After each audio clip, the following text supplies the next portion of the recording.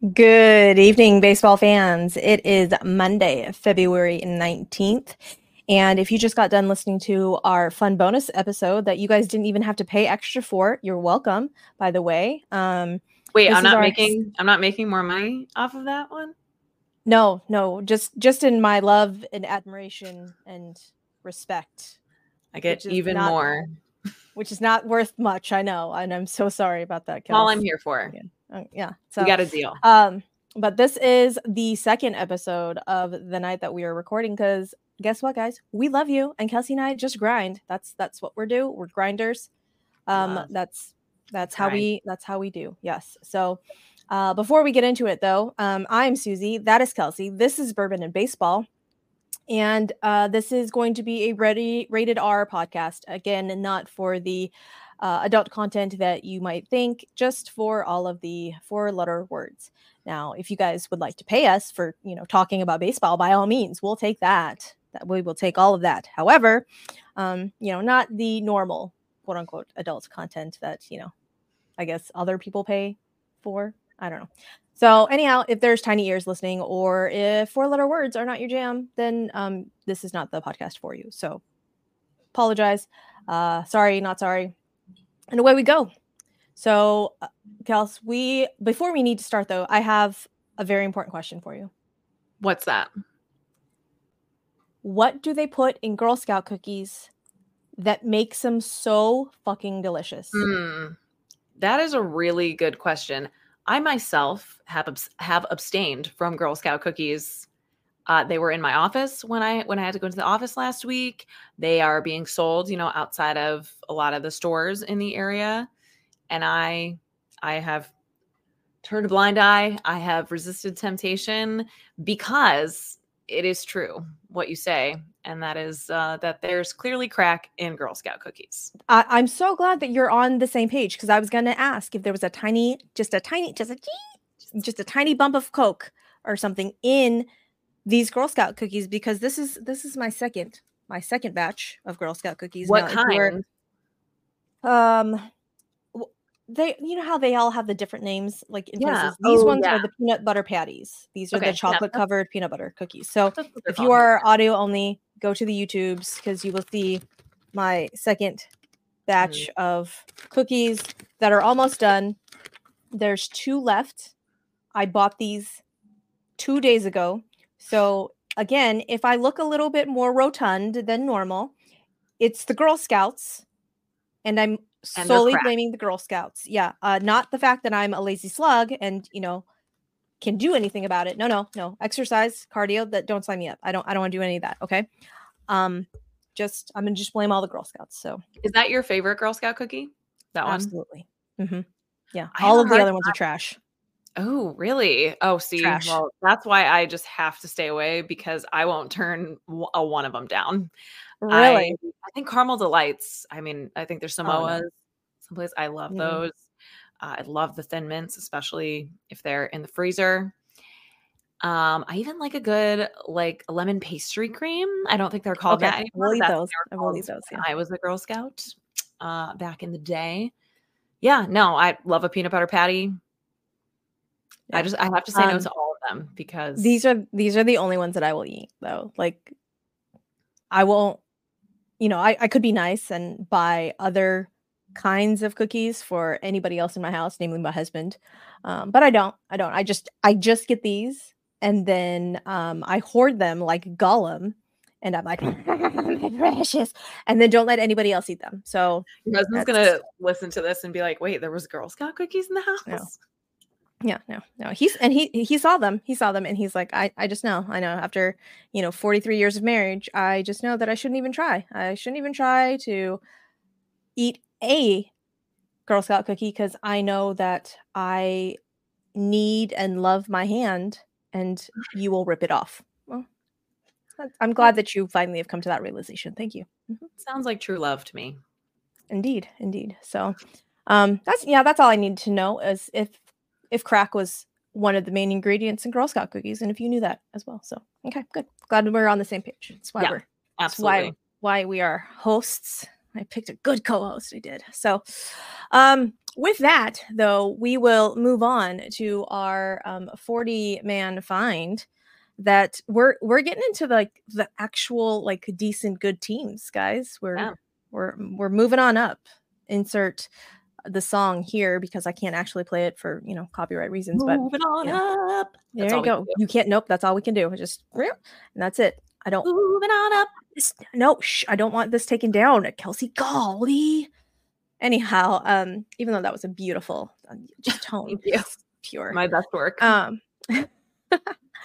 So, with the 40-man find, basically this was a segment that Kelsey and I came up with for the off season, where we learn about the other players on the other leagues' teams. Hence the 40-man find. You're welcome for not calling it Diamond Daddies like I originally thought of, and I was like, that gives off the wrong vibe. It's not the right vibe. Nope. Another segment for another podcast. Yeah. That's the paid content over there. So, however, on the Patreon. Yes. As I break all of the things over here, I just start talking about Diamond Daddies and I get excited apparently. Woo-hoo. Anyhow, so like I said, Kelsey has the AL and I have the NL. Like I said, so that we learn about the other leagues' teams because, our favorite teams are in the opposite league. So with that said, I have my second favorite team. I have officially crowned them my second favorite team. Right. In my first favorite team in the NL, but my second favorite team overall, the 84 win Diamondbacks.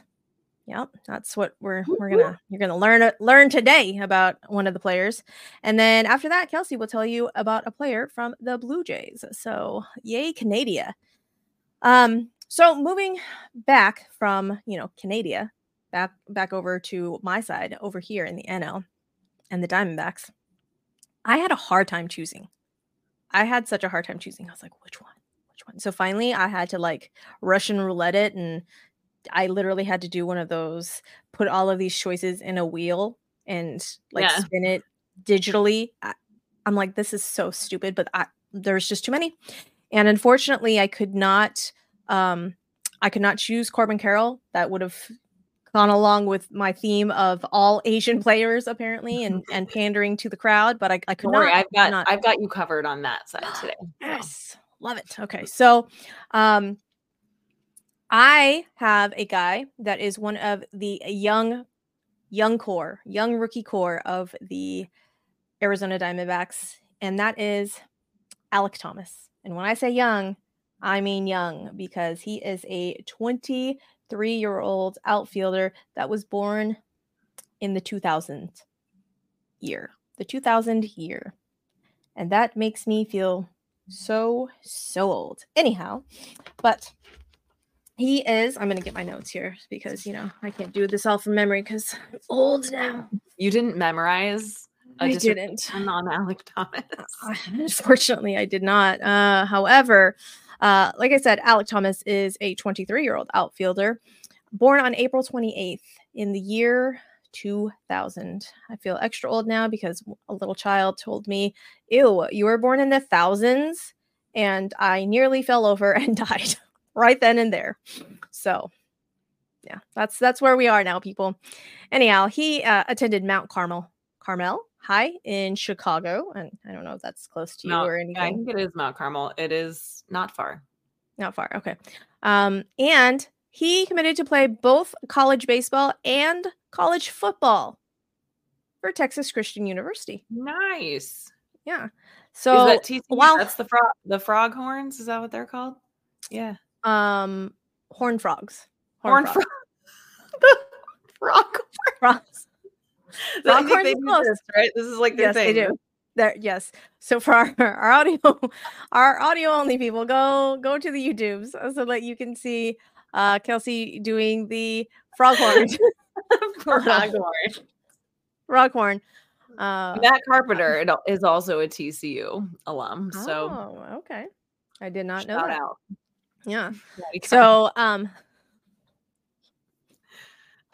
froghorns. Golly, I love that. That's now what I'm gonna call it. And when people look at me funny, I'm gonna be like, I don't understand why you're looking at it like that. And then it's gonna hit me. Oh, Oh, that's not it. Anyhow, while in high school, Alec Thomas hit 423 with 40 home runs and 158 RBI. And I was interested to see what football position he was going to play in college. And I don't know why I was wondering that, because it's not like I'm going to know what that position does. Right. Well, However, he doesn't seem like a big guy. yeah. Well, Not that you so have to for the football people out there that will know, he was going to play a wide receiver. So apparently fast and like runs down the field, gets the Sure. ball. Yeah, runs fast and avoids tackles. I don't know, Oh, because okay. he is little. Yeah. So he had a scholarship for baseball and was going to walk on for football. And apparently this was not the only school that Alec Thomas was going to do this with, because Notre Dame was also in the mix. Well, look at you. Yeah. I was like, okay, Alec Thomas, I wasn't aware that you were this. Apparently he was a 3-sport athlete, just wasn't going to get a scholarship or wasn't going to play college basketball in college. Yeah. So it's like, just a 2-sport athlete in college? Darn. Anyhow, so fun fact also, he has been dating his girlfriend, Kaylee McCaffrey, since they were 15. Wow. Since they were 15 years old. Yeah. Hard launch on the Insta. So all beautiful looking blonde. And I say this with literally all the love in my heart. She looks like a baseball player's girlfriend. Like, Sure. beautiful blonde, like just, again, I say this with all the love in my heart and only just a tiny bit of jealousy, because I'm neither little or small or, blonde. So, but beautiful, and congrats to you guys for, being together for 43 years. It's not 43 years, obviously. You're not even half that old. Yeah. Yeah. Not if you're not new around here, this is not a math pod. Susie doesn't do the math, so you figure it out. But yeah, they've been together since they were 15 years old. And that just boggles my mind. So, so he was, like I said, signed to TCU, but really never planned on going to TCU. He was just kind of using that as a carrot, essentially. Okay. And saying, well, depends on where I get drafted. And so apparently in 2018, when the Diamondbacks took him in the second round, the 63rd overall pick, he said, you know what? That's high enough. Let's go. And really was never going to go to TCU. And I was like, oh, all right. Even though, you committed to TCU, put it on your Insta, whatever. That's that. So in 2018, he spent time between the Missoula Osprey and the Arizona Complex League, where he hit in 56 games, 333 with 2 home runs, 27 RBIs, and 12 stolen bases. And in 2019, he started with the Kane County Cougars, which I know sounds like a drinking club for old women, but it is not. It is a actual baseball club. So in July, he was chosen for the All-Star Futures game. And then in August, he got moved on up to the Visalia Rawhides, which obviously is not a dog toy. It's also a baseball team. So in 114 games between those two teams, he hit 300, 375, and 450 with 10 home runs, 55 RBI, and 15 stolen bases. So very fast, very, very fast, but tiny, Also, little bit of power. So 2021, he started with the Amarillo Sod Poodles. I love these names, guys. And in June, again, was chosen for the All-Star Futures game. And in August, moved on up to the Reno Aces. Bet you can't guess how they came up with that name. In 106 games between those two clubs, he slashed 313, 394, 559 slug. So had a little bit of pop there, but it is Reno. So the ball is going to fly just a little bit more. But he hit 18 home runs, 59 RBI, and 29 doubles. And in 2022, he started with the Aces and was promoted to the D-backs on May 8th of 2022. And I bet you can't guess who he hit his first home run off of, Kels. No, Justin Verlander? No. No. Lance Lynn? No. That would have been funny, though. He hit his first home run on May 11th off Sandy Alcantara. Oh, Yeah, nice. so little feather in his cap because Yeah. that's a nice name to hit your first home run off of. His rookie year, unfortunately, he kind of struggled. In 113 games, he hit 231, 275, and 344 slug. So that slug went way down, and he only finished the season with an OPS plus of 75, which, Hmm. if you aren't super familiar, an OPS plus of like 100, that's an average baseball player. That's typically, where you kind of want to be. Unfortunately, he was at 75, so he's 25% less good than the average baseball player. So in 2023, however, he started with the club. His defense was good enough, and unfortunately, his offense, however, was not so good. So he went back down, then came back up again, and stayed up due to his defense. Came back June 19th. So between June 19th and August 30th, in 48 games, he slashed 269, 309, and 439 with 35 hits, and he got really shielded from left-handed pitching. So Mm. I forgot to mention that as well because he is a lefty. So mashes right-handed pitching. But unfortunately was striking out at an alarming rate at 21.4%. So good. You want like 20% or lower. But due to his speed and his improved swing, he was able to stay up, and he got his WRC plus all the way up to 101, which again, average. So in September, unfortunately, he struggled offensively, but his defense was so good that he was 5 outs above average, and he had 5 defensive runs saved. And then they threw this stat at me, and I was like, I don't know what that stat means. So now you guys also get a lesson. If you already know what this is, then cover your ears. But he had a 3.1 UZR. Do you know what that is? No. Yeah, I did not know either. And then I researched it and was like, oh, I have heard of this. So a UZR is the ultimate zone rating, and that quantifies a player's entire defensive performance by attempting to measure how many runs a defender saved. Oh, okay. So he essentially saved 3.1 runs. So it takes into account runs. Let me see. Runs, errors, range, outfield arm, and double play ability. It Okay. differs slightly from defensive runs saved in its formula, but the concept is the same. So, all of those analytical numbers that the nerds like. So, because of all this, guess what, guys? He won the 2023 Gold Glove Award for center field for the NL. And if you will recall, the Arizona Diamondbacks went to the World Series. Fortunately, lost. That makes me very sad. However, in the wild card and divisional series, his power was big. Had big power, and over those 5 games, he hit 2 home runs and had 4 hits. And then the NLCS had the second highest OPS on the team. And he scored 4 runs and hit 2 more home runs, including that memorable Game 4 home run that just put the Phillies into their grave. So, like I said earlier, he demolishes right-handed pitching. Slash 253, 297, and 404.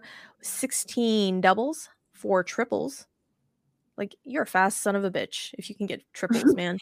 7 home runs and 30 RBI. And I say that with all the love in my heart, Alec Thomas. Like, okay, that's a loving son of a bitch, okay? But like I said, versus left-handed pitching, not so good. 143, 175, and 260 over 81 plate appearances. So again, he got shielded. He got shielded from left-handed pitching, and some other like weird kind of stat notes that I found. Home versus road splits. He loves hitting at Chase Field. Absolutely mashes in Chase Field. That's right. So his home splits 257, 302, 446 with 18 extra base hits versus road where he hit only 206, 246 and 312. Oh, wow. So, yeah, does not like hitting hitting not at home. And then apparently he just needs to hit in high leverage situations at home, because when he does that, he hits 277 with a 431 slug, 18 hits in 71 plate appearances with 5 extra base hits and 17 RBI. So he's got that Yeah. X clutch factor, apparently. And he's never getting cheap hits in those situations either. Yeah.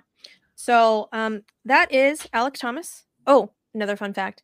Dad was and still is the longtime strength and conditioning coach for the White Sox. So grew up in a clubhouse, big league clubhouse. So was running around with all of those guys.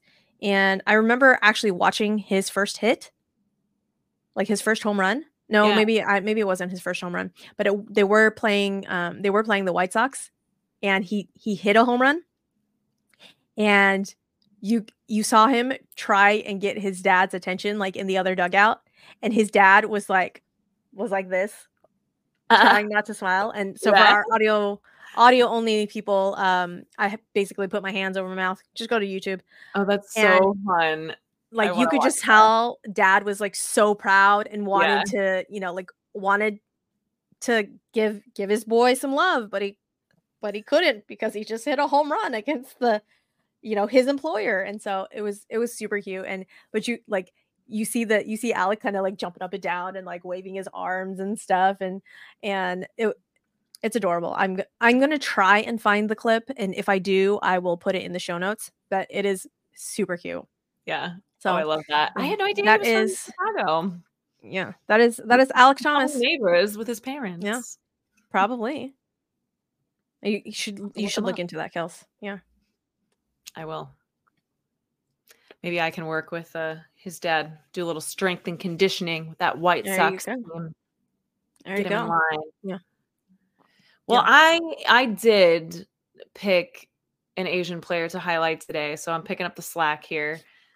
Much appreciated. But really, because the Blue Jays roster is really interesting to me, because there's a lot of really well-known players, a lot of stars, and their at least average age is a little bit older than some teams currently.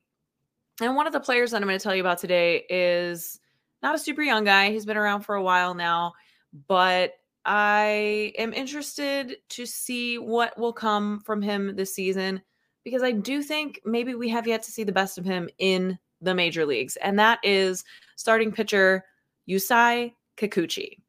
He was born on June 17th, 1991 in Morioka, Japan. I'm probably going to mispronounce a lot of things when talking about Japan, so forgive me, but I'll do my best and learn as I go. But as a high school pitcher in 2009 in Japan, his fastball was clocked at 96 miles per hour. So that year, he sparked controversy when it was announced that he was considering bypassing the amateur draft in Japan for the MPB and was instead going to sign with a Major League Baseball club. I didn't know this was even a thing. I did not know this could happen. So that was also part of why I wanted to highlight him today, was to kind of talk about this. But I guess under Major League Baseball's current rules, Kikuchi would not have been subject to the Major League Baseball draft and instead be declared a free agent, free to sign with any American team he wanted. According to CBSSports.com, many Major League Baseball teams were very interested in signing him at this point, including the Rangers and the Red Sox. And all 12 of the MPB teams were super interested in signing him as well. So according to Japanese news outlets, the NPB asked that Kikuchi not receive any offers from Major League Baseball clubs before Japan's draft, just in order to kind of even the playing field, even the chances for a Japanese team to sign him, because they cannot make offers before their draft. According to MLB.com, Kikuchi would have been the first ever Japanese high school player to bypass the domestic amateur draft to become an MLB or to sign with Major League Baseball. By staying to play in the MPB, players lock themselves into 9 seasons before they're eligible for free agency. This is the part that I had heard. They can leave only if their Japanese team allows them to enter the posting system, in which Major League Baseball teams can bid for the right to negotiate with them. Yeah, and that's why they didn't want anybody to bypass that, because of all the money that they would eventually get from the MLB teams. Right. And here's like kind of the risk that Japanese players are taking. If they leave for an American team and they sign with an American team, players are banned from the Japanese leagues for 3 years. So a lot of American players even go and play in the Japanese leagues to further their career, kind of figure stuff out, still get paid well, and even sometimes get paid better than they would if they were in the minor league system over here, right? So Yep. that taking a certain level of risk if you sign with major leagues and don't leave that opportunity open for yourself. It was reported that Kikuchi did meet with multiple teams in October of 2009, but he did decide to stay in Japan and enter the draft instead of playing in the United States. I would be so interested to learn more about what factors led him to make that decision. But on November 20th, 2009, Kikuchi signed a pro deal with the Saitama Seibu Lions. Again, sure, I'm saying that wrong, but the Lions. The deal included a 100 million yen, which is about $1 million signing bonus, and a 15 million yen, which is about $150,000 first year salary, and a 50 million yen or 500K in performance bonuses. After the 2011 season, Seibu announced that Kikuchi would join the Melbourne Aces of the Australian Baseball League. And this is another thing that I'm still definitely learning about, but how all the leagues, like how Major League Baseball can actually trade players to the Korean leagues and all that kind of stuff. So apparently this is very much a thing. Mm-hmm. He plays between the NPB and the ABL from 2010 to 2018 from ages 19 to 27. So he starts his pro career at age 19. And in 2018, he is selected to the 2018 NPB All-Star Game. He's actually a 3-time NPB All-Star in 2013, 2017, and 2018. And then in 2017, nearing the end of his time in the NPB, he was the Pacific League leader in ERA with a 1.97 ERA. He also led the league in wins that year, which makes sense when you have a 1.97 ERA, that he had 16 wins that year. And he also won the Mitsui Golden Glove Award in 2017. So a good fielding pitcher. Pitchers are athletes. We love to see it.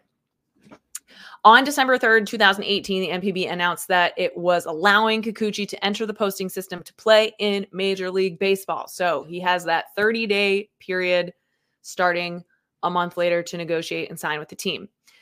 On January 2nd of 2019, Kikuchi signed a 4-year contract with the Seattle Mariners. He makes his MLB debut on March 21st, 2019, going 4.2 innings while allowing 2 runs, just 1 earned run, and striking out 3.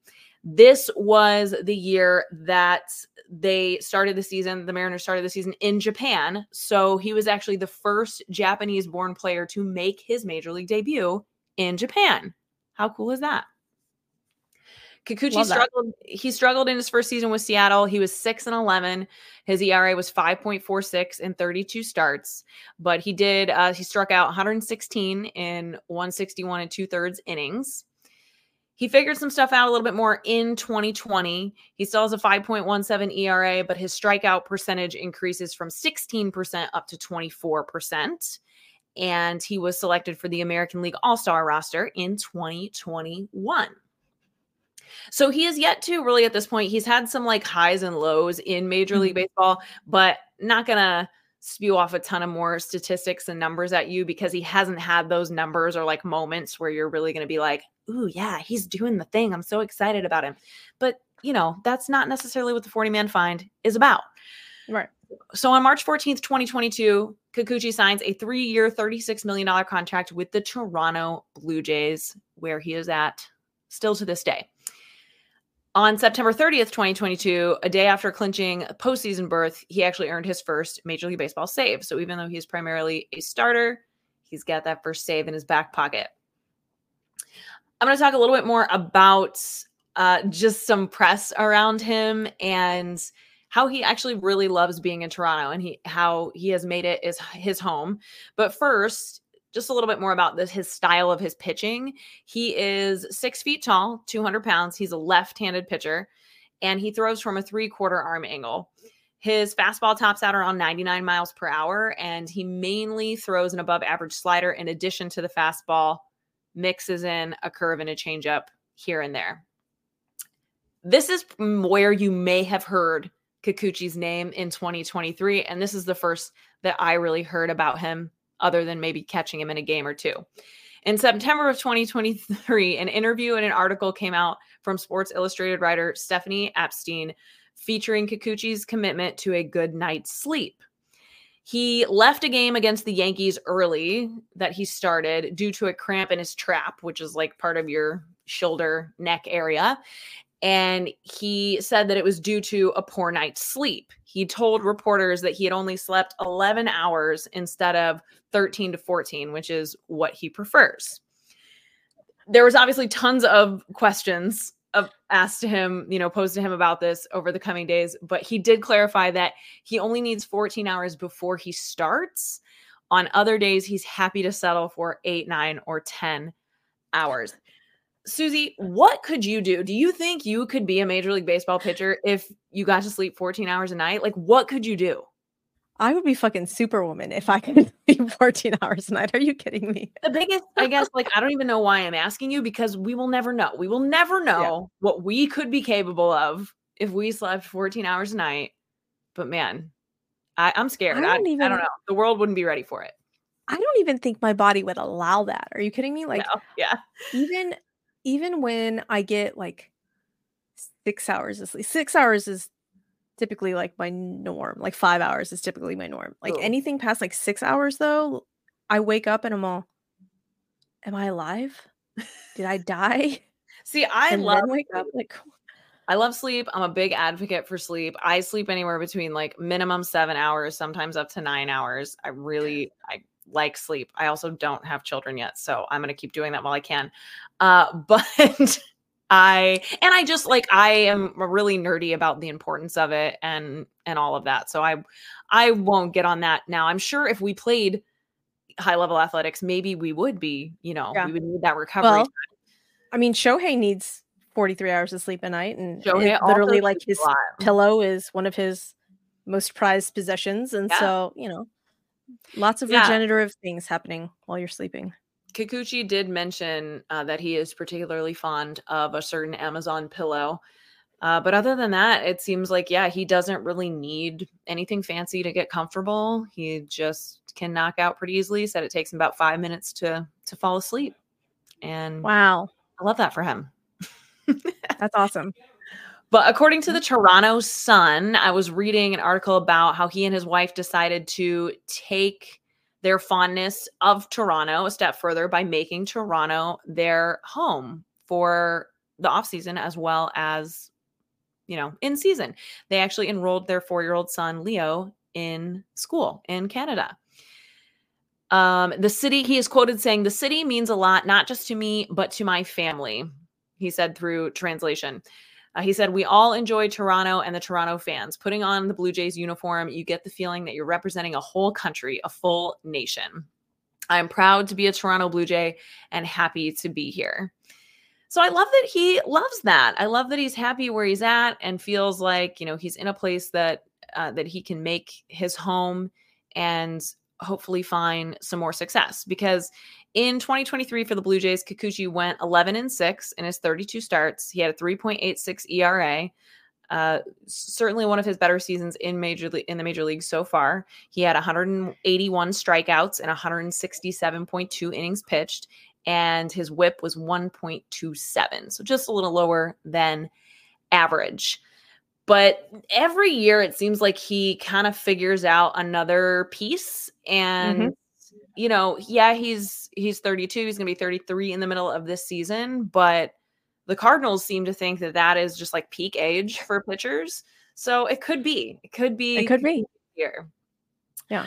The other reason that you may have heard about him outside of, I guess, on the field play is that he was also a big part of that rumor mill of Shohei Ohtani coming to the Toronto Blue Jays. Supposedly he was on that chartered flight. He was going to throw a sushi party, and somehow it was being reported that Kikuchi was the one who had the reservation for 50 people at this sushi place. And he's like, I had no idea. I just woke up to people messaging me and asking me about this. And he is quoted saying, "I wanted to make it clear that I did not have a sushi party last Friday. I guess he posted this on his Instagram account. And he said, I can eat sushi for 50 plus people, but I certainly never had a sushi party with 50 plus people. So he obviously has a good sense of humor as well. And we love a guy who, values the importance of sleep and can eat sushi for 50 plus people. He seems like my kind of company. And I would Oh, love for to fly sure. to Toronto to have sushi with Yusai Kikuchi and his family any day. So that's why I wanted to talk about him today. I appreciate that. I appreciate the whole I don't want to say rhetoric because that has a bad connotation story around Yusei Kikuchi, because like all of that, especially the sleep thing. I'm like, I love the sleep thing. That makes me so happy. Maybe it's an Asian thing. We got to find out. I'm like, I mean, I definitely think it is just something that it has to be prioritized for elite performance. And yeah. I wouldn't be surprised if they have, more extensive studies and just kind of like cold hard knowledge around Mhm. the facts of Yeah. recovery. So I'm like, Masataka Yoshida, are you also getting all of the sleeps? That was not a fact that I could find. So now I'm gonna have to go back and see. But yeah. Anyhow, so that wraps up our 40-man find for this week. And if I was a good host, I would tell you who we're gonna have for next week. But you know what? It's gonna be a surprise for the both of us, for all of us. Okay. got to show So up. gotta tune in. Gotta be with it in the knowledge. I don't know what I'm saying right now. I'm just saying words at this point in time. So we're just gonna move right on along into our first big topic that we would like to hit, and that is a big congratulations to Jenny Kavnar, who becomes the first woman to be the primary play-by-play announcer for a team in MLB history. I say unfortunately it's for the Athletics. Like, it's literally the only good thing that you guys have done for the season, for a lot of the For the seasons. organization, really. Yeah. Yeah. And congrats, Jenny. That is amazing. I know that you and Dallas are going to be awesome together. And I will admit that in seasons past, I have tuned in to A's games, not to really watch the play on the field, but to listen to Dallas Braden like call a game. Yeah. So now I have another reason to tune into A's games, and I'm very excited about that. So congrats, Jenny. I can't wait to see how you do. So now we will move on to another team that leads me to scratch my head at all times. The Red Sox sign Liam Hendriks for 2 years for $10 million with incentives. That contract could go up to $20 million. And there's a 3rd-year mutual option. I don't know what the Boston Red Sox are doing. No. This does We're not all help just me put gonna any pieces together. Yeah, no, it's just another like piece of a different puzzle that is not the Red Sox puzzle that they were working on. I didn't think, but like it seems like they're working on like 12 different puzzles at the same time instead of just focusing on getting one done before they move on. I'm not really sure, but we love Liam Hendriks. We're glad to see him get a contract because I quite honestly figured like he was just going to rehab on his own, and yeah. we would see him maybe sign a contract before the trade deadline or somewhere along those lines. But because he had Tommy John surgery last summer, so late in 2024, probably post All-Star break, is the soonest that we would see him back. He, of course, beat stage 4 non-Hodgkin's lymphoma after being diagnosed in the fall of 2022. He returned to much fanfare, so much excitement and support from Major League Baseball with the White Sox on May 29th of 2023. But unfortunately, he pitched in only 5 games before he was diagnosed with that UCL tear and had to have TJ. But he's Liam Hendriks. He has pitched 476 games over 13 seasons. He's been with the Twins, Royals, A's, and most recently the White Sox. He is a 3-time All-Star. He led the American League in saves in 2021 with 38, and he has 727 strikeouts in 650 innings. So, yeah, we don't know what the Red Sox are doing, but like, Susie, do you think Liam Hendriks returns to form and has another couple seasons of high leverage stuff in him? I hope so. Like I want him to win comeback player of the year. Yeah. I think that would be amazing, especially, with the whole like non-Hodgkin's lymphoma, like the fact that you beat that and are now in good enough shape to be a high-level athlete, like kudos to you, Liam Hendricks. But I don't understand what the Red Sox are doing. I asked this on Twitter. I said, "But why?" And someone answered me and said, one of the easiest guys to root for, an absolute dog on the mound, plus his mid to late season return lines lines us up with potentially trading Kenley Jansen, who is a free agent at the end of the year at the deadline. It's a good price point for us with good incentives for him. This rules. And I was like, okay, all fair points. However, what happens if he struggles? Would Chris Martin fill in as your closer? Because that's really the only other guy that they kind of have. Yeah. And they replied, I'd have to imagine Martin could be that guy. We were already using him in the eighth in high leverage spots. Tanner Houck is another one that many think would be a lights out closer rather than a starter. So apparently they're just going full, like, Full rebuild, retooling. throttle? They're not going full throttle. It's definitely not a full throttle situation. And Perhaps not that. no. So I don't know. I guess I think Kenley Jansen's reading the writing on the wall though, and is like, Yeah. all right, I guess I'm out of here but it's still gonna suck for guys like that in that situation. Like, that at some point you're gonna get traded. You're like, can you just do it now? Can I get it over with? Yeah, absolutely. Yeah, I kind of forgot that. Yeah, their storylines are definitely going to run side by side here, depending on what happens with Hendricks. And yeah, that it's just a shitty situation to be in for Kenley Jansen. And I'm sure at this point, yeah, he's like, I just rather would not be with the Red Sox either way. Yeah. Let me just start just let me start with a new club. I don't know. So we will see what the Red Sox do. And apparently in 2025, we will all get to watch the Netflix documentary. I don't know. I still say that they're signing Trevor Bauer. I mean, I don't want to talk about that, Susie. Liam Hendricks is really entertaining, though. He's amazing. And he's just like a great human being. So I hope he gets some serious screen time. And that's what I want if I'm going to tune into that documentary. So fun fact, when I was watching baseball in 2018 and 2019, and I really didn't know any of the players, in my head, I would get Lance Lynn, Craig Kimbrell, and Liam Hendricks all confused in my head because they were just all like burly white guys with like facial hair. You know, it didn't matter that they played all for like different teams. No, didn't matter. Just big burly guys with facial hair. Yeah. And then I was like, oh wait, Liam Hendricks, you're Australian and have a fun accent. Never mind, I know who you are now. Like, so his head is like face is seared into memory. Well, he has made a point he's come out and been really forthcoming in interviews about how he wants to sign and play with organizations that are more progressive and that like support, social justice issues and stuff like that. So that's kind of another reason. I mean, the Red Sox are not known for that, but not currently. Yeah. Maybe he'll help kind of light the fire under that as, kind of a culture guy while he's rehabbing. Yeah. It's the best we can hope for, I think. We shall see.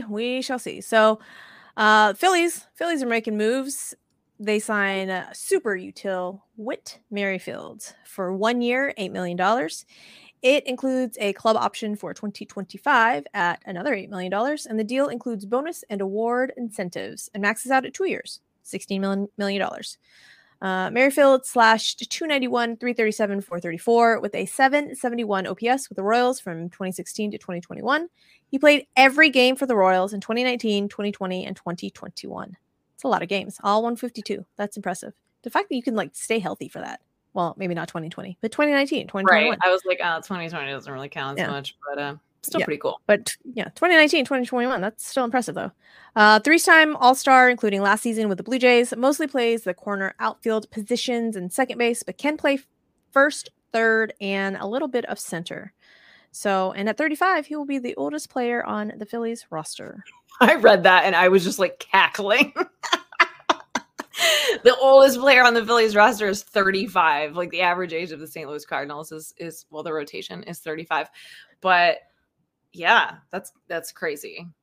Yeah. I also like didn't So, realize that he's 35. He still seems like very young and spry, and he's still got some good games left in him. So good right. for Got some Merrifield. pep in his step. Yeah. So, but yeah, Whit Merrifield was one of those ones that obviously is a very late signing, and I was like, is Whit Merrifield gonna go anywhere? I mean, like he's a decent, I say decent, he's above average, Yeah.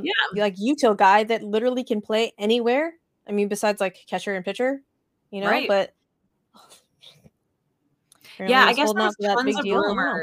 there was tons of rumors around him getting traded to the Phillies last year. So this is just like the follow through on that. We can all stop the chatter. He's finally Yeah. a Philly.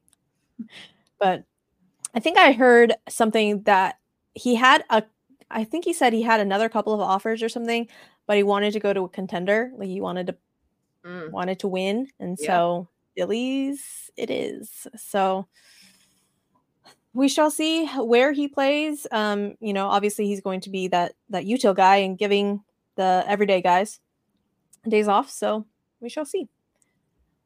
But going to the super util guy to a guy that is just one position, just the one, and you don't want him anywhere near the field. Yeah. No, I love Jorge Soler. I think he's like I'm like a sucker for how much of a family man it seems like he is on his Instagram, all that stuff. But I also just think like I think he brings value as a clubhouse guy, and Right. apparently he's going to do that as a power hitting DH with the San Francisco Giants, where all power hitters go to die. I hope not, but he Yeah. signs a 3-year, $42 million deal with the Giants. He he has a $9 million signing bonus. And so his salary this season will be $7 million and then $13 million in 2025 and 2026. Soler was a first-time All-Star last season with the Marlins. I didn't realize that was the first time that he was an All-Star. But okay, awesome. Yeah, because he's had some like up and down seasons. Yeah, and So like you mentioned, he is very much a one side of the ball kind of guy. He's kind of a liability out there in the outfield, but he played 137 games for the Marlins last season. He batted 250 with 36 home runs, and him batting right behind Luis Arias in the Marlins lineup was obviously a big part of what led to the overall success of their season. He had 75 RBIs and a 128 OPS plus. He DH'd for 102 games and just played 32 games out in right field. Want to give a birthday shout out because he's going to turn 32 this week on February 25th. Happy early birthday, Jorge Soler. yeah. This is kind of cool. He's going to donate. I guess this is kind of part of that. The Giants are pulling out a page from Alex Anthopoulos' book. Soler is going to donate $80,000 to the Giants Community Fund this year and $65,000 in each of the 2 following seasons that he has signed with the club. He already has 2 World Series rings with the Cubs in 2016 and with the Braves. Of course, he was a World Series MVP in 2021. Yeah, I'm fully aware. Fully aware. What do I you know. think about I yeah, know. changing the subject there. Mhm. What do you think about him with the Giants though? Like, do you think his numbers his like raw power numbers are gonna suffer in Oracle Park? I thought it was a I weird hope fit for him. I hope not. There was that weird stat that apparently there's not been um since Barry Bonds, there's not been a player to hit 30 home runs. I'm all, Ooh, I believe what? it. I was like, that can't be right. But But it is crazy. Then apparently, you're like, oh, well, you talk about like power hitters, not yeah, well, it's not the spot for power. And then you're yeah, like, oh, well, Barry Bonds. yeah. So Well, but I'm like just thinking about, I mean, admittedly, I'm not super familiar with all of the years past of the Giants, yeah, lineup, but I'm all, did they have any like big power hitters? I mean, just in the last couple of years that I like was aware of like the roster, I would say like Jock Peterson was it, and right. that was it, like, and then everybody else is they just slap the ball around and it was like there was no power, like there was really no power hitters. So hopefully Jorge Soler can be that guy for them this season and do the things. Fingers crossed. I don't know. Yeah. I just, wish that his power would have died in 2021 because that home run that he hit uh against the Astros in that World Series game, that ball landed, I think, across like the street, like not on like the first, like the farther, like it was. Wow. It's not good, not good, and it hurt my heart, hurt my heart. Just, oh.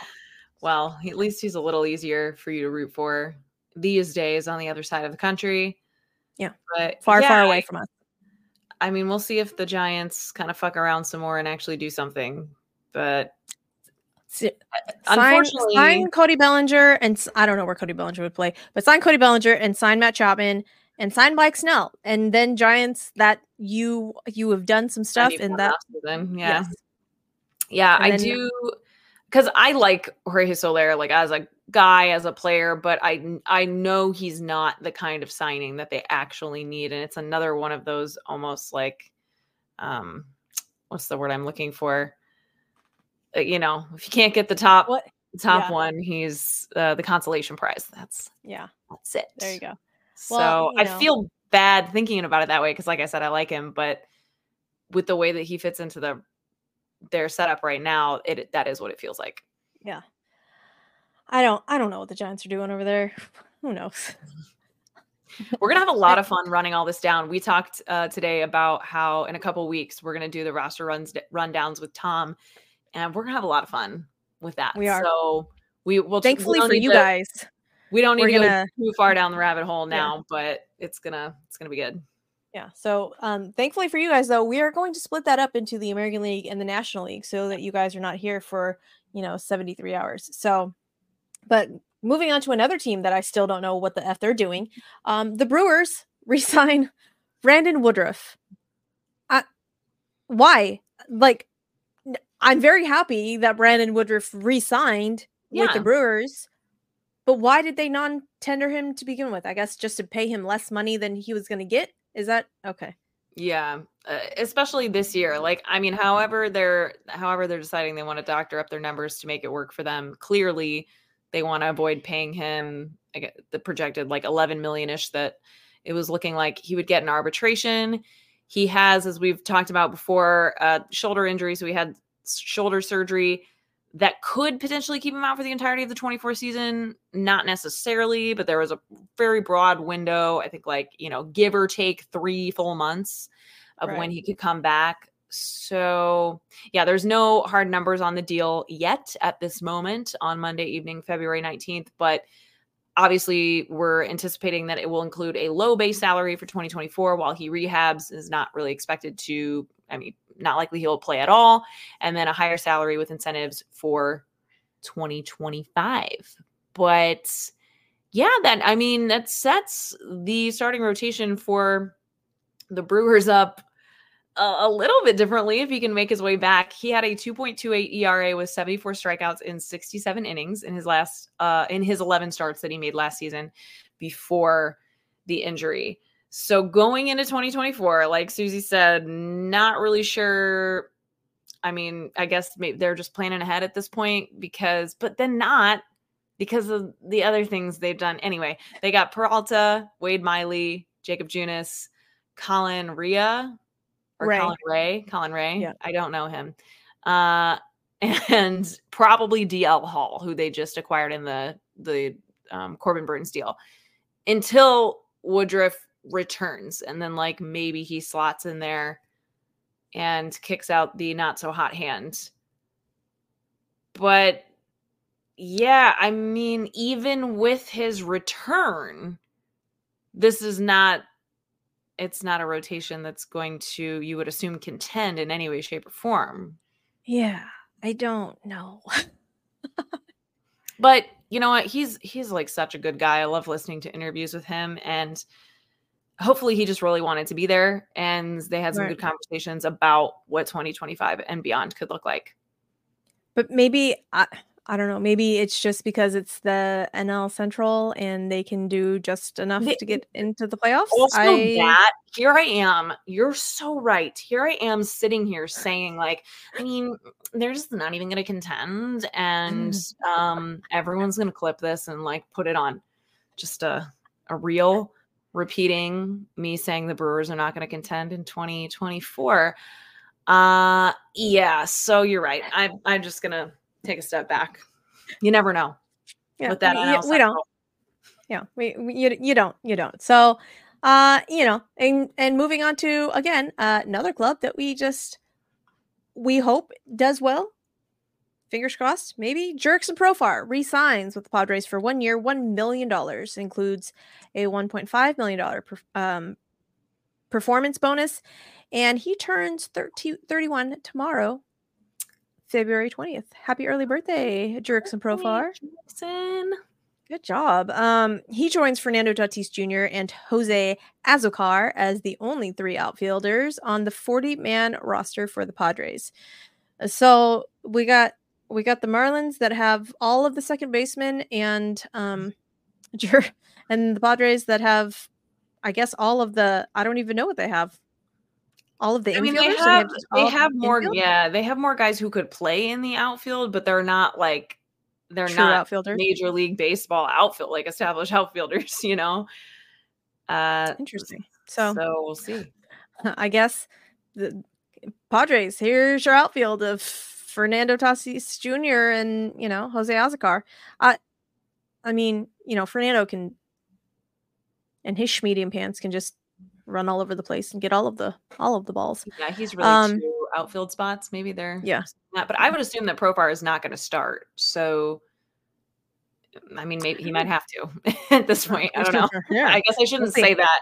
This is the 2024 Padres, very different from the 2023 Padres. Yeah, well, we shall see. So Profar was with the Padres from 2020 to 2022, and he opted out of the final year of his 3-year deal and signed with the Rockies.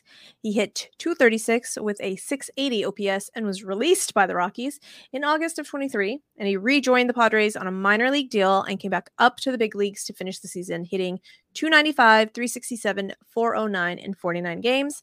He recently played 21 games in the Dominican Winter League, where he played both left field and first base. So I know that Jurickson was a big glue guy, big vibes guy for the Padres. Like they loved his energy over there, and again, that's not a trait that you can pay for apparently, but good to say. So we shall see what the Padres do. Remember in our 40-man find when I talked about Alek Thomas and how he needs to be sheltered from left-handed pitching? Mm-hmm. So this next guy is probably who will slot into Alek Thomas's spot when there's left-handers on the mound. So outfielder Randall Grichuk signs with the Arizona Diamondbacks for 1 year and $2 million with a mutual option for 2025. Grichuk gets $1.5 million this year with a $6 million option and $500,000 buyout plus performance bonuses. So he is 32 years old, and he spent last season with the Rockies and then the Angels, and he slashed .267, .321, .459 with 16 home runs.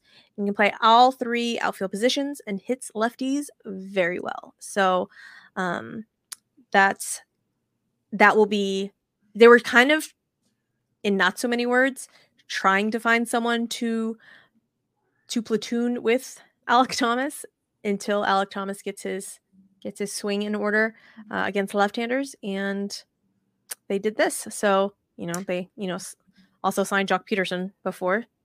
I have a fun Randall Grichuk story, kind of. I think I have had my friend Sarah, who is a Cardinals fan, on my podcast. I think she told this story a little bit on my podcast. I can't really remember. But anyway, she does the There Is Crying in Baseball podcast. She's a Cardinals fan. She lives in the Phoenix area. And Randall Grichuk was on the Cardinals organization for a number of years. And years and years ago at that point, I mean, he was probably in his early to mid 20s when he was still with the Cardinals. He actually showed up on her Tinder, and I think it was Tinder. It might've been a different, I'm not sure if Tinder was like the thing yet or whatever, but she has like the screenshots of like his Tinder profile because he was in the Phoenix area for a bachelor party. And so he is returning to the scene of the crime here by signing with the Diamondbacks. And he's got those Phoenix ladies ready and waiting for him again. He's probably married now. I don't know. But That's so funny. I she will saw those. randomly post the screenshots every now and then. And I it's saw just those screenshots that she posted, and I was like, "Are these real?" Like, yes. that's awesome. That's Yes. I need. Did it go any farther than screenshots? Like, this is what these are the details that we need. No, Kels. she actually the most ridiculous part of the story is she actually like swipe. I don't know which way is good swipe or bad swipe, but she like Right. passed on him. I don't know if she was just like going through it really fast or whatever, but like she accidentally passed on him. And she ended up, I guess there's some like feature she looked into it, like how can I see him again, like somebody that I passed on? And she ended up paying like she kind of misunderstood whatever she was signing up for and paid like $200 or something to Tinder to be able to get his profile back so she could like take the Oh my screenshots and just God. That's show like hysterical. and I think hopefully she ended up getting some of it back because it was definitely like a misunderstanding of what she was getting herself into. But So yeah, funny. it was a whole thing. That's hysterical. The $200 screenshot, man.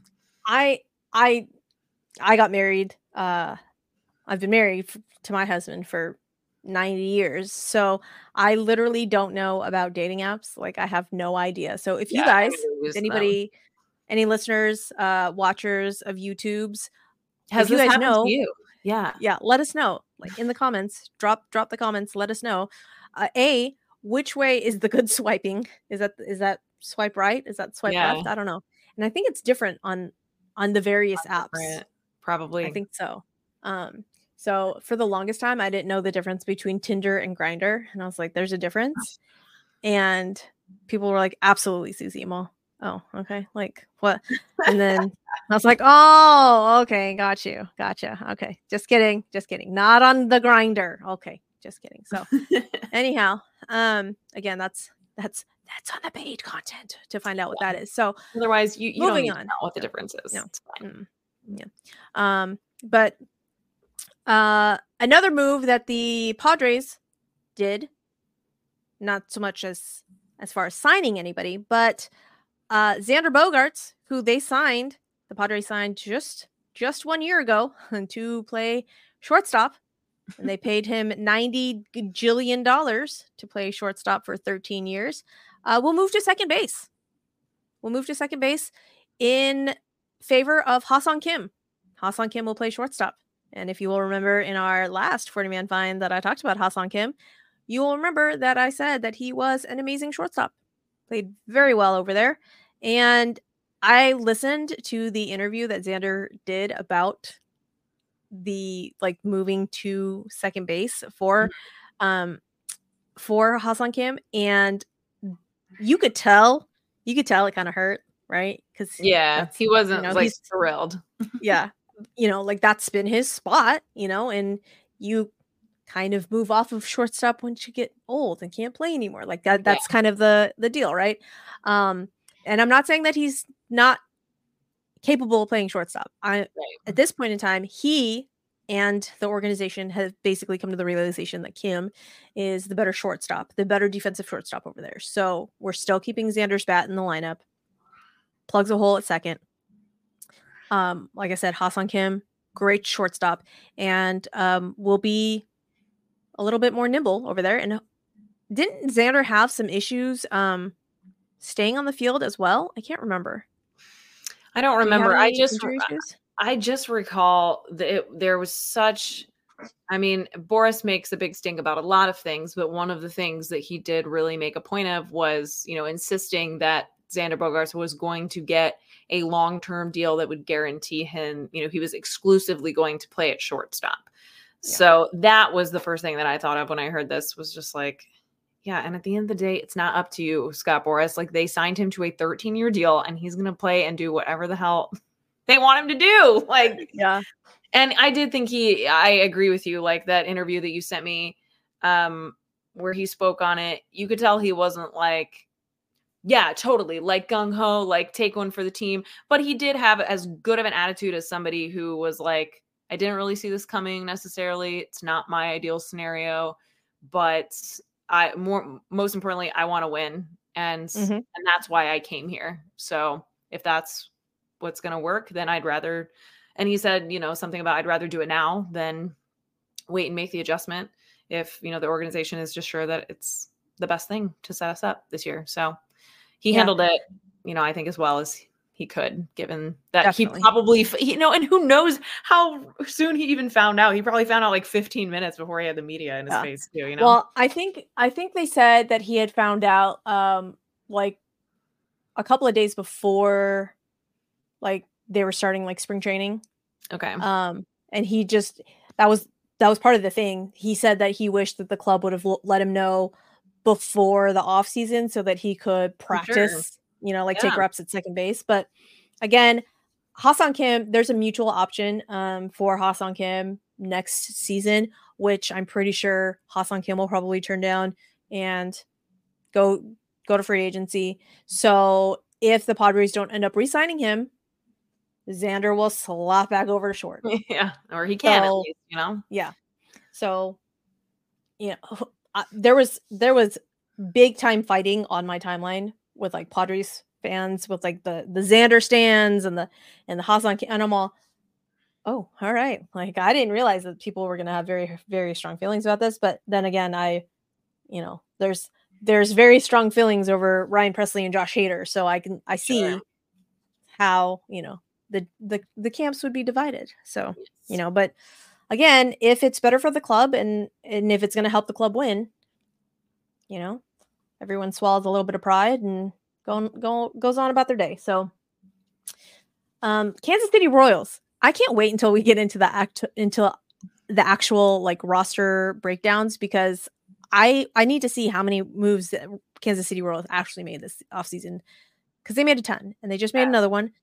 They acquired right-handed reliever John Schreiber from the Red Sox for minor league right-hander David Sandlin. Now, we said that the Royals have made some really good moves in the offseason. They may actually be sneaky good next year. We're like sneaky maybe a little bit. Yeah. Yep. And we do. So I was reading up on the minor leaguer David Sandlin, and apparently Royals fans were all up in arms about it. Yeah. And so I was like, okay, well, here the Royals are trying to be good now. Right. Red Sox are trying to be good later. Maybe. Yeah. So essentially that's Royals what fans, it was. With whatever the hell the Red Sox are doing, like, it's fine. Just sit back and relax, because you could probably have Sandlin back in your system by the time that he's going to be in the big leagues. If you play your cards right with the Red Sox, like, who knows what they're doing. So I think this makes sense for 2024, obviously. Yeah. Schreiber is a 5-year league veteran and still has 3 years of team control, including this year, and has a career 3.58 ERA with the Tigers and Red Sox. And Sandlin was the Royals' 11th round pick in the 2022 draft out of Oklahoma, who has 90 strikeouts in 68 2/3 innings in the minors. So some decent numbers over there. And again, like I said, KC has been making some sneaky offseason moves, and can't wait to break it all down with y'all. We talked about the Baltimore Orioles, and when they acquired Corbin Burns, I was like, okay, that's it. Orioles are now officially scary, except for Craig Kimbrell in the back end. But that's okay. That's okay, because up to that point, they were very scary, right? Because sneaky Kyle Bradish was like a really, really good pitcher, and everyone's all, who the fuck is Kyle Bradish? And he goes to the IL. It's like, I read that on Twitter. I'm all, oh, that doesn't sound good. It was like the first deep cut of the offseason, kind of across the board. But yeah, he had the best second half ERA in the American League among starters, with 2.34 ERA in the second half of the season in 2023. He was obviously a huge part of, could have been a bigger part had they made a deeper postseason run, but he was part of why you thought they were set up for success and would be again this year. He has a tear in his UCL, which is, that's kind of like the flow chart is, if tear in UCL, then Tommy John. But I guess, I don't know if it's because of his age or, I don't know what it looks like in terms of the details of the tear. Did you see anything about It, that? no, but I guess depending on like what grade of the tear it is, Okay. you can play through it. It's not gonna feel great, but apparently you can play through it, and hopefully it just gets better with time. Unfortunately, that's kind of what Lance McCullers tried to do Oh yeah. last season, and then when they got in there, it was a worse tear than they thought. Like, it was a worse grade than they thought, and was basically, like, shredded off the bone or something. Ugh. So I I don't at this point in time, I don't know why they just are having him try and play through it. Like, you need to Yeah. go get that, like, looked at. I would assume that it And would make the most sense or just be the safest option for him longevity wise to just get it taken yeah, care of and have the surgery. But yeah, he's had a PRP, which is a platelet rich plasma shot, which is very much for to help with like healing, which makes sense, like from what you're saying. But his plan is to continue throwing and try to pitch through it, which I'm just like, there, if you got the PRP shot and you were gonna rest, then like maybe. maybe, but yeah, I'm not feeling super optimistic about this for him, and it'll be interesting to see how quickly kind of maybe a different course of action comes out for him. Yeah, and I don't know if maybe the Orioles front office or the Orioles organization is thinking like, okay, now we go. And that's why they're trying to Yeah. have him not like go and, have a surgery. Um I don't know. I'm like, you got Jordan Montgomery and Blake Snell right there. Like, sign one of Well, those. and maybe that's Get part Kyle of it too is Bradish. yeah, they don't want to lose leverage in free agent negotiations. So they don't want to be like, oh yeah, we're screwed. We definitely don't have this guy. Maybe they're trying to sign someone or negotiate something before they Sending fully him just to the say, okay. yeah. I mean, Yeah, I it's guess all part of the game. I, I don't know. That sucks for like Orioles fans. It sucks for Kyle Bradish. Like, I was really looking forward to watching a really good Orioles team with like a actual rotation that could do things. Yeah. And Kyle Bradish not being part of that is going, at least for the foreseeable beginning of the season, is going to kind of suck. So I don't know. I don't know. We'll see.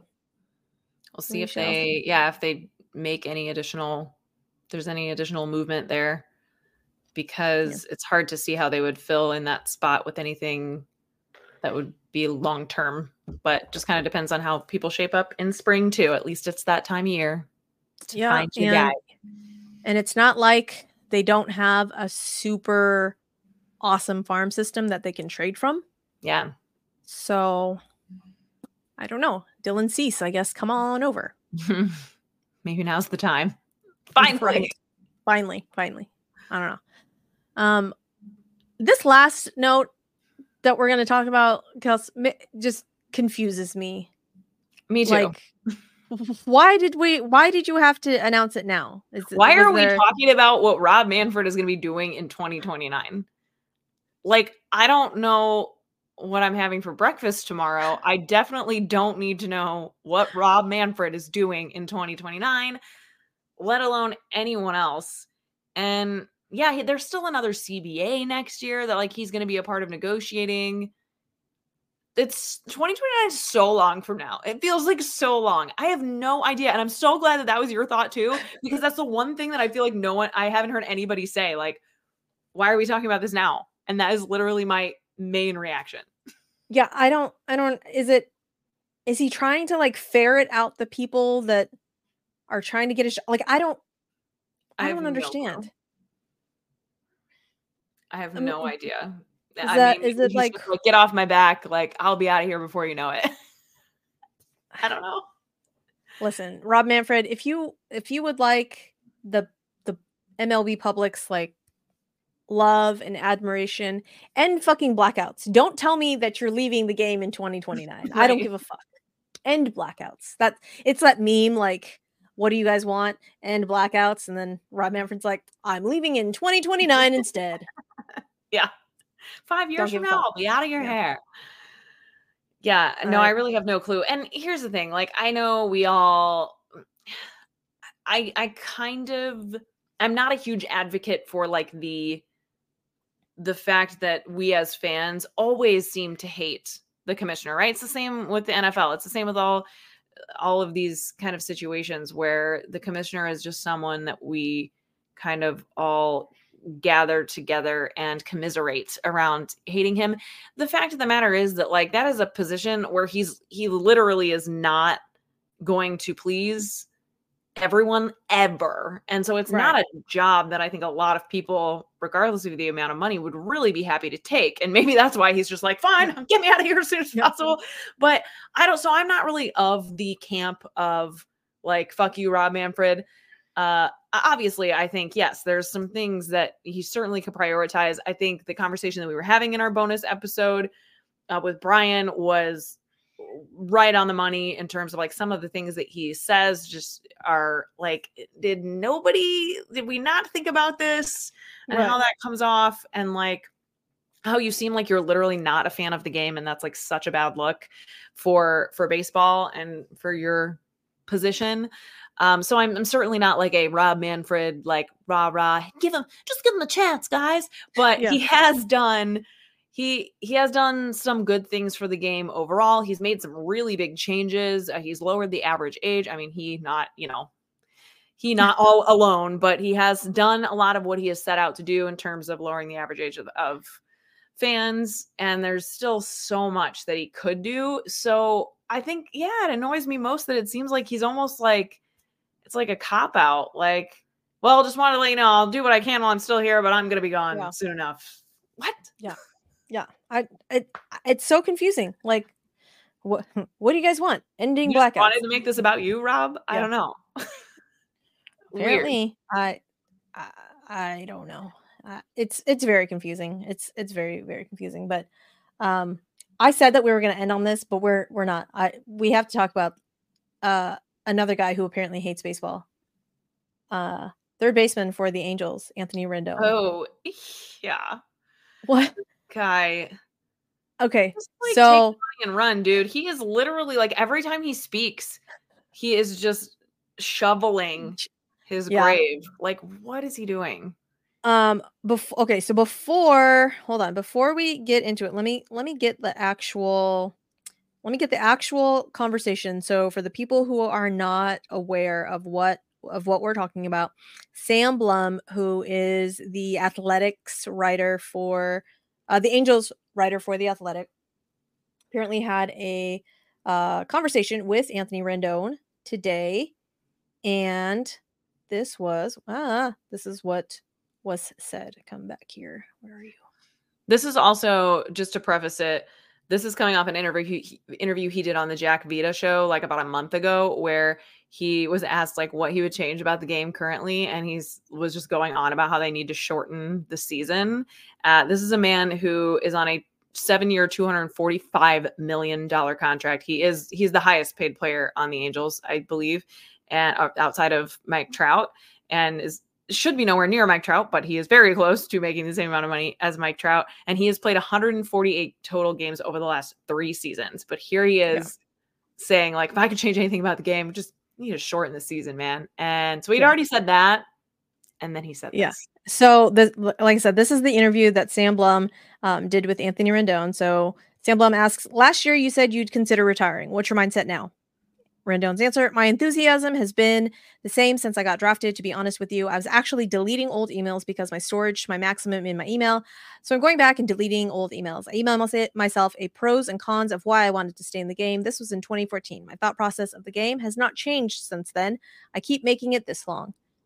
Sam Blum asks, how does your pro and con list compare to 10 years ago?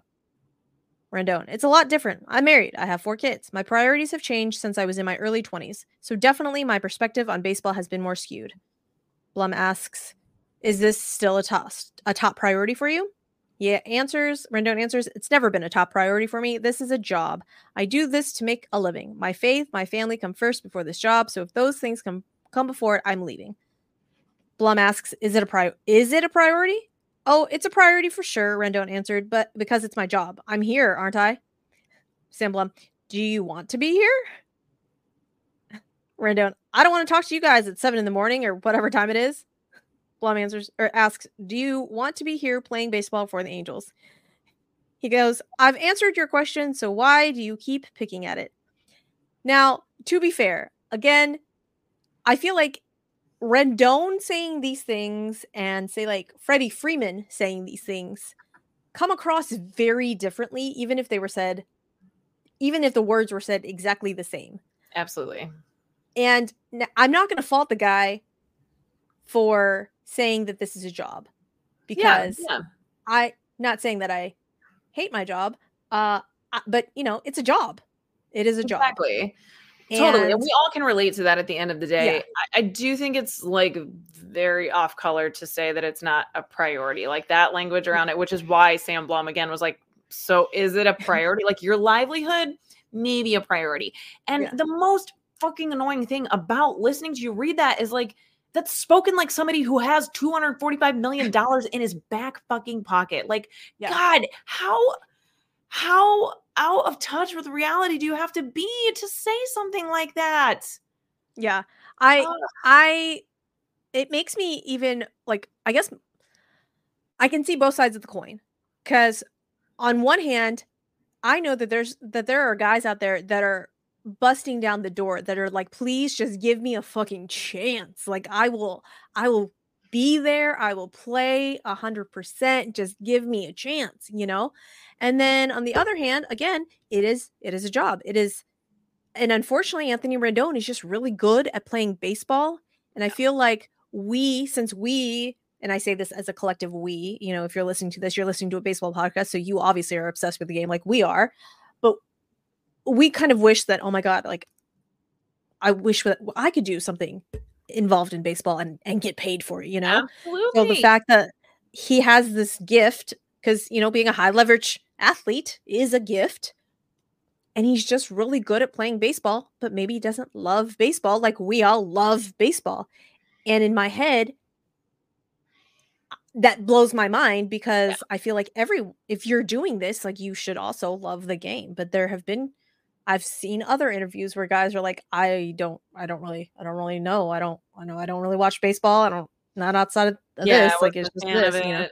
Yeah. Yeah, I mean there are always people in highly coveted professions, like even in the entertainment industry, who you will hear, say similar enough things that, and like it just came easy enough to them, or kind of, the opportunity fell into their lap, and for whatever reason they are out of touch or like unaware that it's just not like that can be your truth. That's fine, Yeah. but for you to come out publicly and say that, it really is just like such a slap in the face Yeah. to every single guy who's like feeling super lucky to have another chance to make $34,000 in the minor leagues this year, to get another shot, like, come on.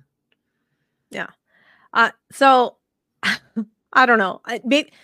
There was the video that came out with like Anthony Rendon and like Wash doing infield drills before position players were supposed to report. So maybe that's a good sign. I don't know. Wash was on foul territory a couple weeks ago saying, like if you're not willing to play, if you're not willing to play hard, like you're off my team. I love that for Wash. I love that. I don't necessarily know if Artie Moreno will allow that to happen. Sure. It's not like you're cutting, the third string kid off the team. Like you're cutting a lot of money. Right. But maybe Wash will help whip him into shape. I don't know. But then again, like I would think that Mike Trout would say something to him, or yeah, I mean that comes again. There's so much conversation about, Mike Trout like not being the guy to go to the organization and say that he wants to be traded, or say like enough is enough, and that's just not his style. And it reminds me also of like there's a lot of conversation around the Cardinals organization of this happening right now, because there's a lot of things in the press that have come out about Nolan Arenado and Paul Goldschmidt like not being like vocal leaders in the clubhouse, and that's why we need to bring back Matt Carpenter and all that stuff that we've talked about. And it all comes back to the end of the day of like that is where we draw the line at like, this is a job. They were hired to do something, and that thing is to perform at an elite level. as a third baseman, as a first baseman, as a position that they were hired to play and to play baseball. And so then, and on that side of it, I don't agree with the people who are saying, like, if you're making, $30 million a year, Nolan Arenado or Anthony Rendon, then like you should be, or Mike Trout, even, like, you should be that vocal guy and that leader in the clubhouse too. It's like, no, that's not what they were hired to do. And they can be who they are, as Right. people.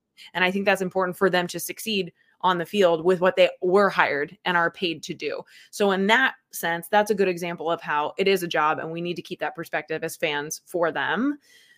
But with Anthony Rendon saying and playing like the family and faith card, it's like, nah, bro, we all got that.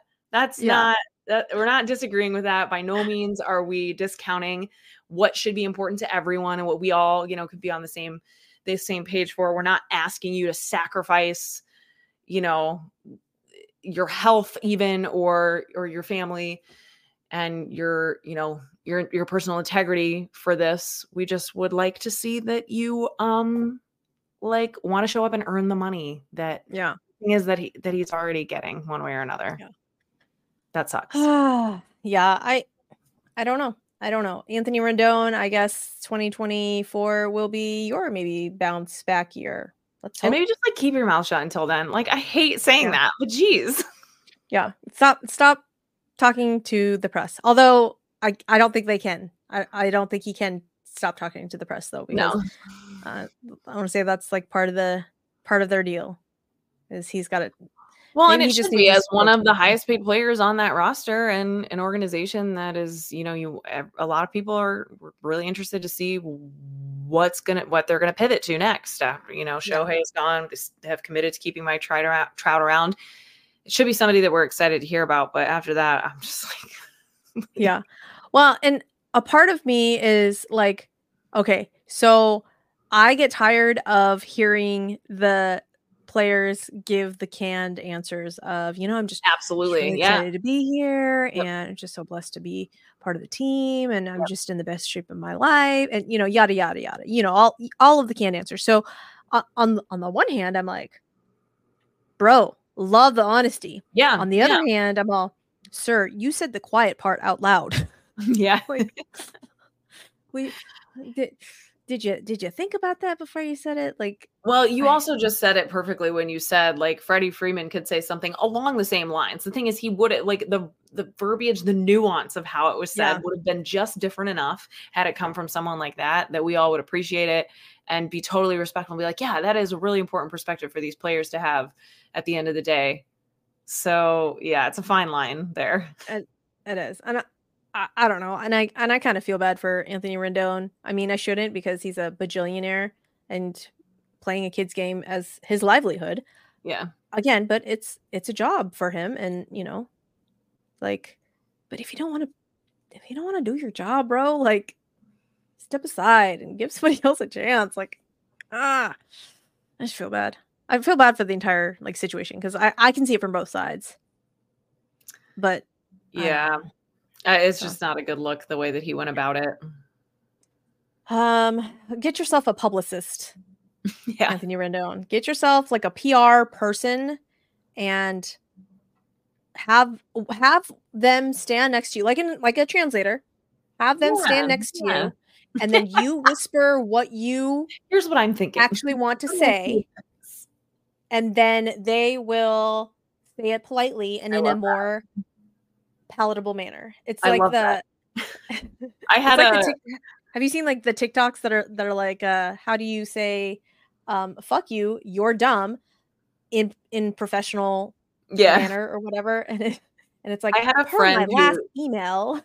Yeah, I had a friend who said that he was using AI to write emails for him to sound nice. So basically he would put like the bullet points in, this is what I'm trying to get across, put this into an email that makes me sound like friendly and, palatable to whoever is going to consume it. And that to me is crazy. But when you think about it that way, like, it is a skill. It is a skill set that is of great value that is now, I guess we think AI can do it just as well. Yeah. But not gonna lie, I have to believe in that letting players be who they are And I do like the point that you make a lot about appreciating him not just giving the canned answers and showing some personality and whatever. But yeah, that's a really good idea. He needs to just kind of like work through it with someone who can say like, I totally get where you're coming from. Here's how that's going to be overanalyzed and broken down and just initially perceived. Like, here's why maybe we say it this way instead. Yeah. Yeah. He needs a PR translator. Yeah. That's what he needs. That's because I've done that AI email writing thing. Because I'm like, I've already the directions are fucking in front of you.